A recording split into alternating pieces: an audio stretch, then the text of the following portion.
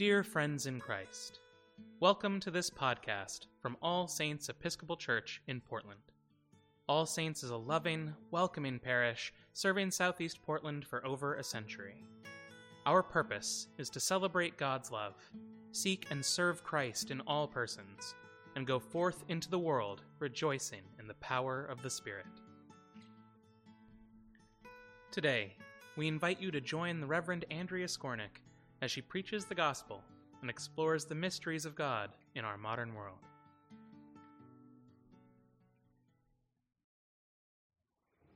In the name of the Father, Son, and Holy Spirit, Mother of us all. Amen.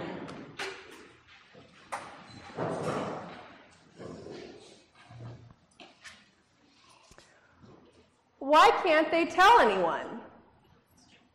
Doesn't that seem a little weird? I mean, it's good news. The disciples have just learned that Jesus is the Messiah, the one they've been waiting for. So shouldn't they be telling as many people as possible?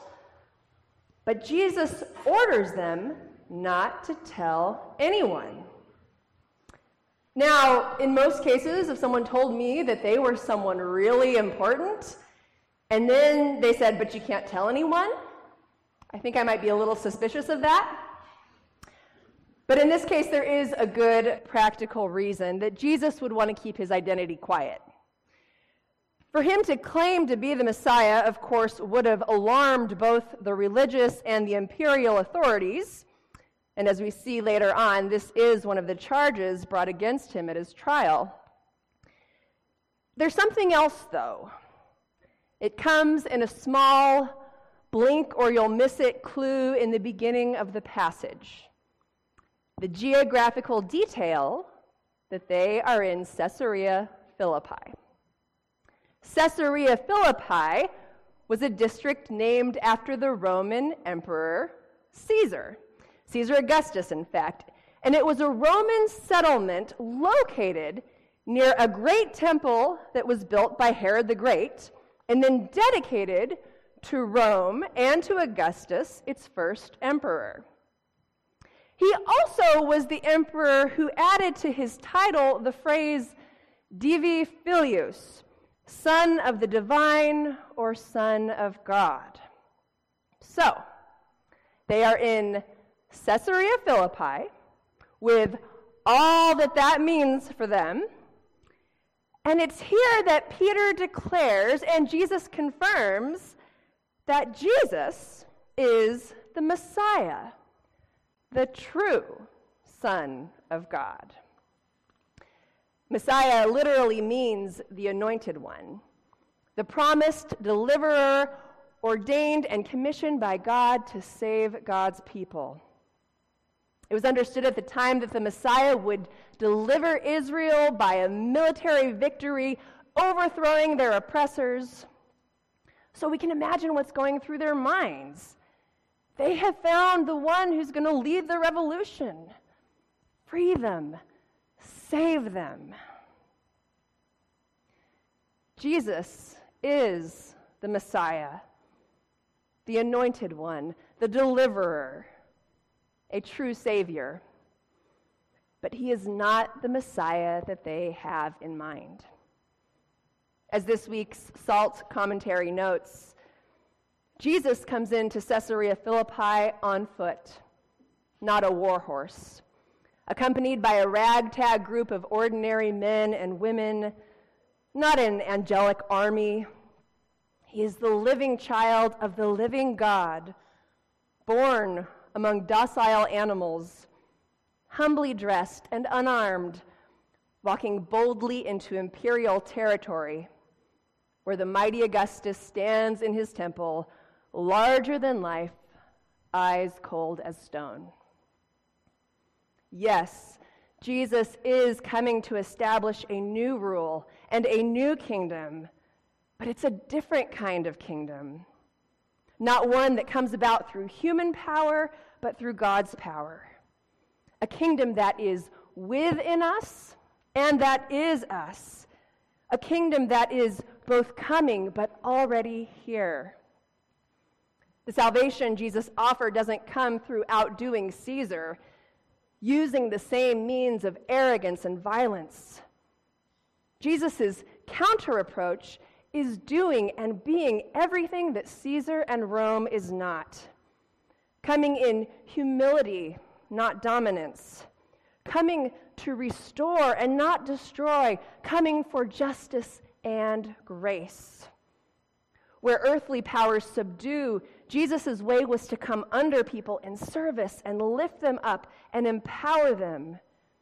Jesus' way was humble, nonviolent, and wholly committed to the way of love. The messianic secret, or his urging them not to reveal who he is just yet, isn't because people can't know. It isn't even about avoiding death. It's because he knows that that is where this is headed. The reason he can't publicize that Jesus is the Messiah is because what Peter and the other disciples understand the Messiah to be isn't what Jesus means at all. The disciples will have to let go of their expectations of the Messiah to be able to welcome their Savior before them as he is. And as we see in the time between now and Pentecost, that does happen. But at that moment in Caesarea Philippi, they weren't ready. The people with their ideas about the Messiah weren't ready.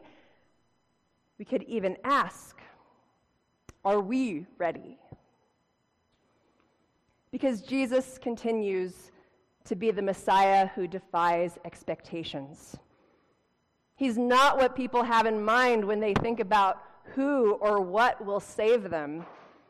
And we're always looking for salvation and possible saviors, like the person who's going to save our country or our cities from the mess they're in, looking for the product or the person or the place, looking for the job or experience that will save us from unhappiness, loneliness, emptiness.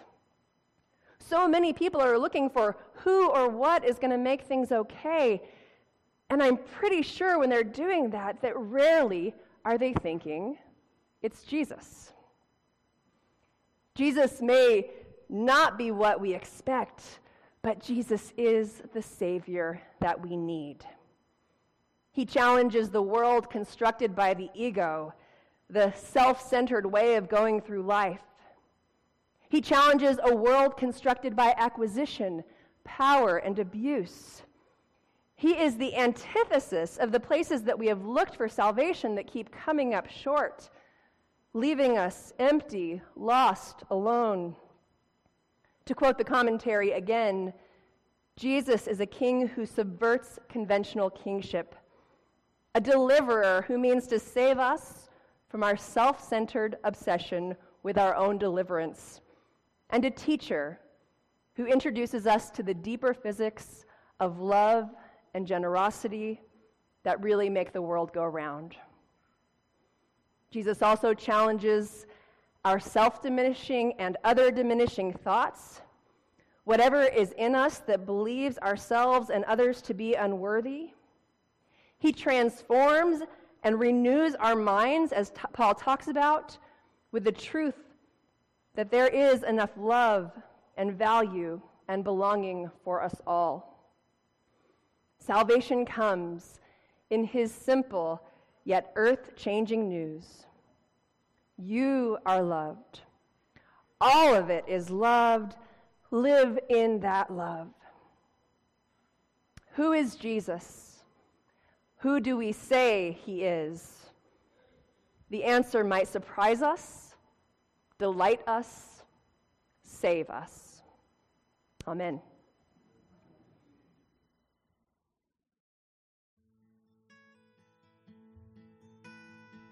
Thank you for listening to this podcast offering from All Saints Episcopal Church in Portland. For more resources from All Saints, or to support this or our many other outreach ministries, please visit allsaintspdx.org.